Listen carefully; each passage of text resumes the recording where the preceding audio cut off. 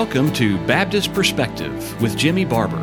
Whether you're listening while driving home from work, sitting with a hot cup of coffee, or making dinner, we hope this podcast will be thought-provoking and edifying. Now, here with today's episode is Jimmy Barber. In our previous studies of 1 Corinthians 12:13, we considered four things. First, how the Greek words for baptism are used throughout the New Testament. Second, how the Greek word baptizo is used in 1 Corinthians. Third, the pattern for how baptism is performed both with water and with the Spirit, as on the day of Pentecost. 4, we presented a detailed study of the verse in the context and the interpretation of the verse itself, and how the Greek phrase in hene pneumatai, that is, in one spirit, is used in the New Testament to promote congregational unity. Today we will give some quotes from various scholars that support the position that this verse is speaking of water baptism and not some type of spirit baptism. While the authority is in the Scriptures, it is generally admitted that the views of sound scholars and historical use should be considered in biblical interpretation. The Westminster Confession of Faith referenced 1 Corinthians 12:13 regarding baptism from Article 1, where it is stated, quote, "For the solemn admission of the party baptized into the visible church," end of quote. The confession also quoted Colossians 2:11 and 12 and Romans 6:3 and 4 for this sacrament. Of course, they call sacrament, that's the water baptism. While the London Baptist Confession of 1689 did not list 1 Corinthians 12:13, it did reference Romans 6:3 through 5, Colossians 2:12, and Galatians 3:27 as proofs of baptism as an ordinance. William Lumpkin, in his book Baptist Confessions of Faith, published the General Baptist Confession.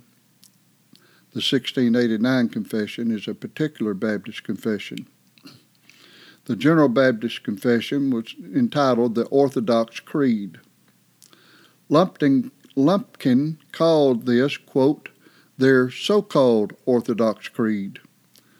But anyway, when they published the Orthodox Creed, they said that it was to, quote, unite and confirm all true Protestants in the fundamental articles of the Christian religion, end of quote.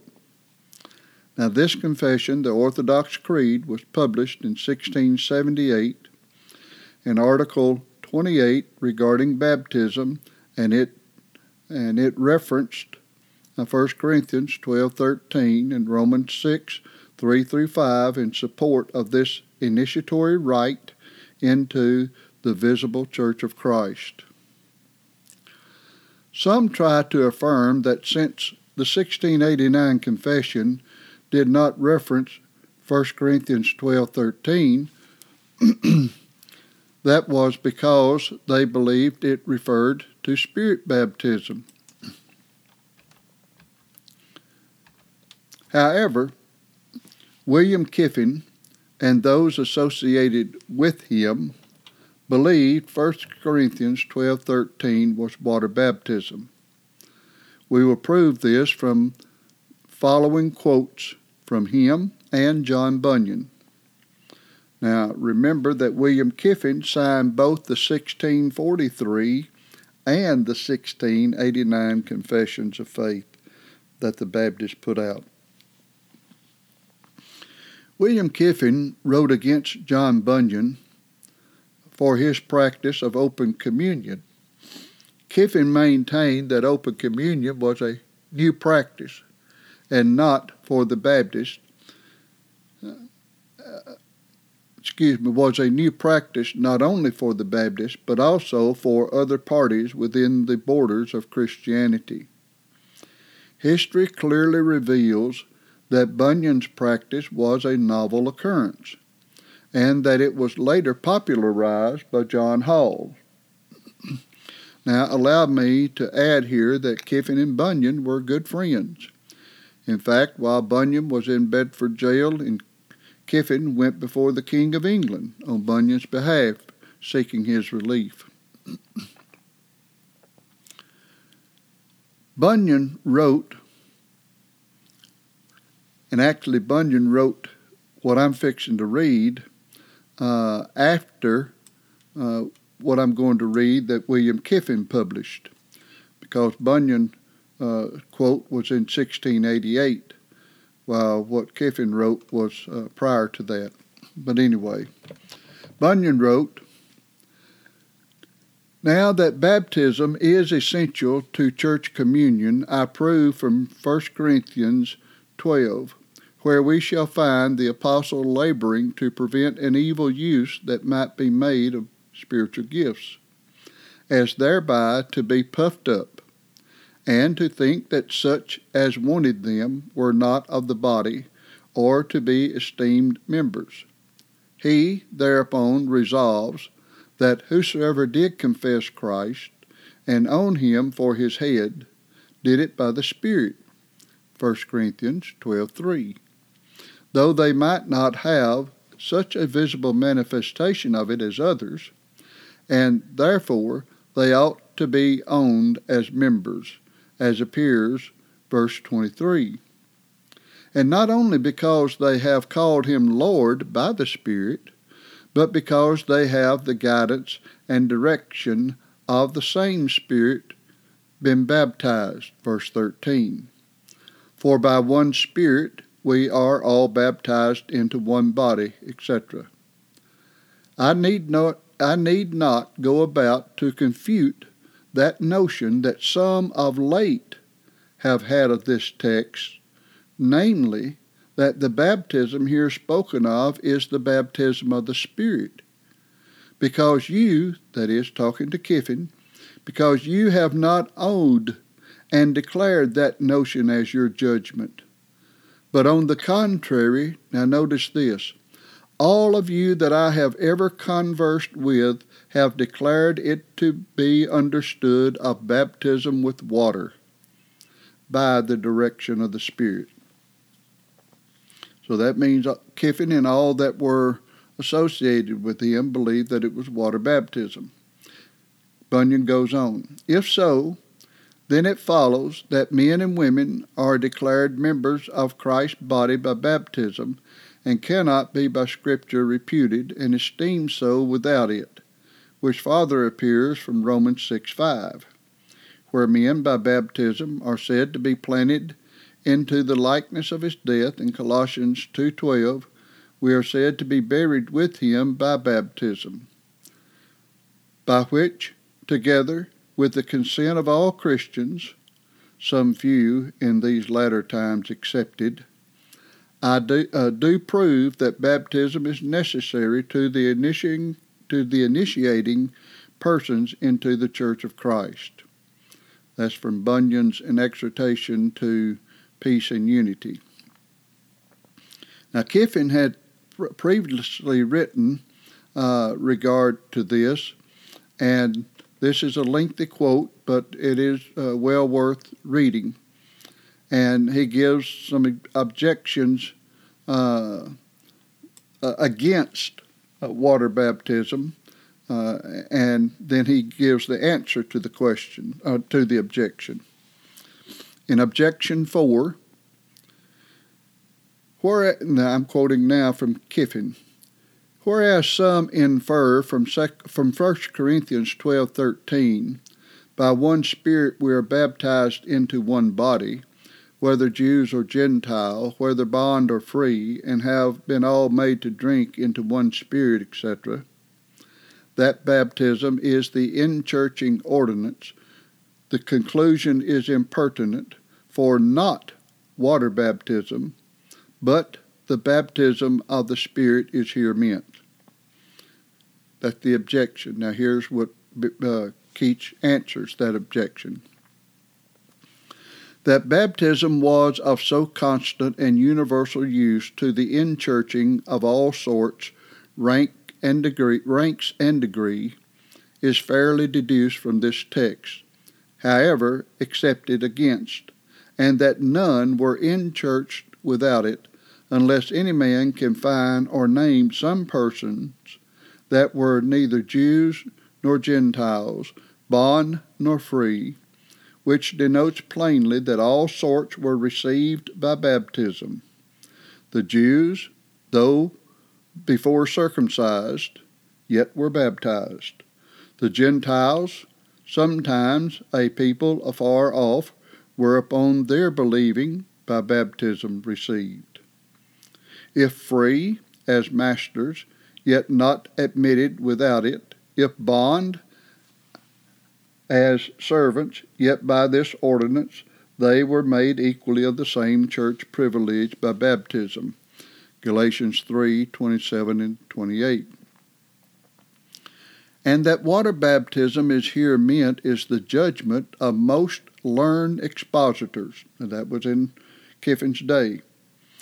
And the next words do make it appear, we have been all made to drink into one spirit, by being baptized into one body, and made to drink into one spirit. The apostle shows the communion which believers have with the Holy Spirit in the two ordinances, baptism and the Lord's Supper. For what else can be intended by drinking into one spirit but the saints' communion in the Spirit, in and by the supper? That is, drinking is, he's saying, the communion service. And that was by a synecdoche, being put both for eating and drinking. And if so, why must we not as well understand the first ordinance in the proper sense for water baptism, in the former part, as the latter ordinance, the supper, in the first part of the text? Second answer to the objection. If baptism of the Spirit had been meant, then being baptized into one body and drinking into one spirit must be one and the same thing. But surely baptizing and drinking are no more the same than body and the spirit are the same, into which they are said respectively to be baptized and to drink. But it is clear the apostle hereby intends to mind those Corinthians how that by means of the same Spirit, working upon all their hearts, they became members of the same body by baptism, and that being of the body, they came to have communion in spirit, or with the Spirit in the supper.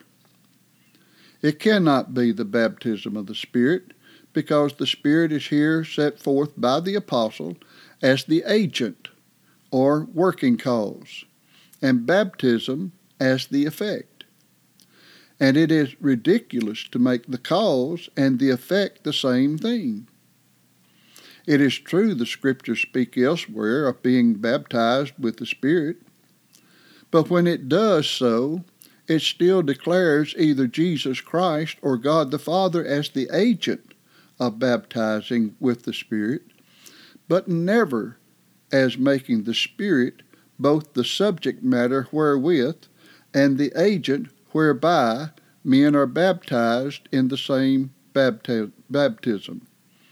See Matthew 3:11, Mark 1:8, Luke 3:16, and Luke 24:49, Acts chapter 11, verses 4, 5, and 16. Kiffin continues. We find in Scripture that when God chargeth men for sin, he tells them they did that which he commanded not, neither did it enter into his heart. Now, that this was the order of administration with respect to these ordinances, namely, 1, to teach, then baptize, and then admit to church communion, is elsewhere fully evidenced from precept and example. Matthew 28:19, Acts 2:41, etc. And if that be the stated method of God and the universal practice of primitive Christians, we may rationally infer that the contrary practice is a deviation from the divine rule and a thing which God commanded not. The apostle, according to the rule of Christ, first at Jerusalem, put this commission in execution, Luke 24:47, and did act according to it, and certainly their punctual conformity to it ought to be taken by us as the interpretation of this grand precept, and their example a sufficient pattern for succeeding Christians, unless we will suppose them to depart from it as soon as they begin to act in pursuance of it, which supposition includes a very strange uncharitableness and a very unbecoming opinion of these holy men. For nothing can be more plain than that addition to the church or church fellowship followed after baptism, and did not go before it, and why men now find a greater good in their own way than in his is not to be easily resolved. Baptism in those days did certainly precede church enjoyments, for it was esteemed, as it still ought to be, a means of implanting men into Christ or the body of Christ, the church, Galatians 3:27, Romans 6:3. Now let it be considered what a planning together imports. It must be certainly the putting of Christians together in order to their growing together in Christ, and yet all this was done by baptism, and may we not suppose trees to grow together whereby they are planted together, as this spiritual plantation of Christ, namely the church or society of Christians, who were and should still be planted together by baptism, not into this or that particular church, but into the one church of Christ, which is distributed into several parts and particular societies. Hence baptism is called one of the principles or beginning doctrines and part of the foundation, Hebrews 6:1 and 2. Now there is no house can stand without its principle, or can be erected without a foundation. See 1 Corinthians 12:13. Where we have an account of all being baptized into one body, whether Jews or Gentiles, bond or free, which comprehended all ranks and degrees of Christians, as is elsewhere demonstrated. End of quote. That's from his A Sober Discourse of Right to Church Communion, wherein is proved by Scripture the example of the primitive times and the practice of all that have professed the Christian religion, that no unbaptized person may be regularly admitted to the Lord's Supper. That was printed in 1681. That's found from pages 132, 138. So the Baptists of that day, whether it was John Bunyan, who believed in an open communion, as well as William Kiffin and those associated with him, and as Kiffin said, all sound scholars of that day believe 1 Corinthians 12:13 was water baptism. The Baptist Henry Danvers, in his treatise of baptism that was published in 1674, said, "The New Testament church was by Christ's appointment to be a separate people out of the nations, consisting only of the spiritual seed of Abraham, and therefore believers upon profession of faith by the ordinance of baptism were added thereto." Acts 2:21, 1 Corinthians 12:13. John Calvin, in his Institutes, when writing about the sacraments, says, quote, "Hence Paul, addressing believers, includes communion with Christ in the sacraments, as when he says, 'As many of you have been baptized into Christ, have put on Christ,' Galatians 3:27, and again, For by one Spirit we are all baptized into one body, 1 Corinthians 12:13. Matthew Poole, commenting on this verse, stated, "The apostle proveth the oneness of the church as the body of Christ from the same," notice the sacraments, "of the New Testament instituted for all Christians, in wherein they jointly partake." End of quote. He went on to say that baptism is of water baptism and made to drink into one Spirit to be that of the Lord's Supper. Of course, that's what William Kiffin was saying. John Brown of Haddington, in his Self-Interpreting Family Bible, said of 1 Corinthians 12:13, quote, "For without any regard to our being Jews or Gentiles, slaves or free men, or any other condition of outward life, we all by these gifts, and by our participation of baptism and the Lord's Supper, and by the renovation which we have experienced, and the spiritual nourishment we received, divinely connected into Christ's church and entitled to all the blessings and privileges thereof." End of quote.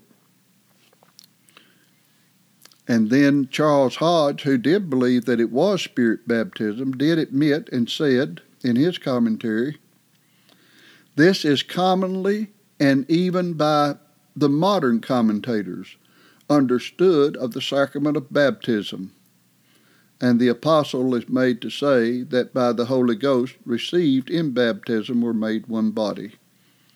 So there you see from the quotes of many people, and I know this session was a long study, but you can see that the idea of Holy Spirit or Spirit baptism was a new idea that was coming to vogue in John Bunyan's day. I hope this study has been profitable for you. God bless. Thank you for listening to today's edition of Baptist Perspective. We archive our episodes so you can go back anytime and listen again. Do you have a question about something you've heard, or just want to let us know you're listening? Visit us at baptistperspective.wordpress.com. That's baptistperspective.wordpress.com. Thanks again for listening.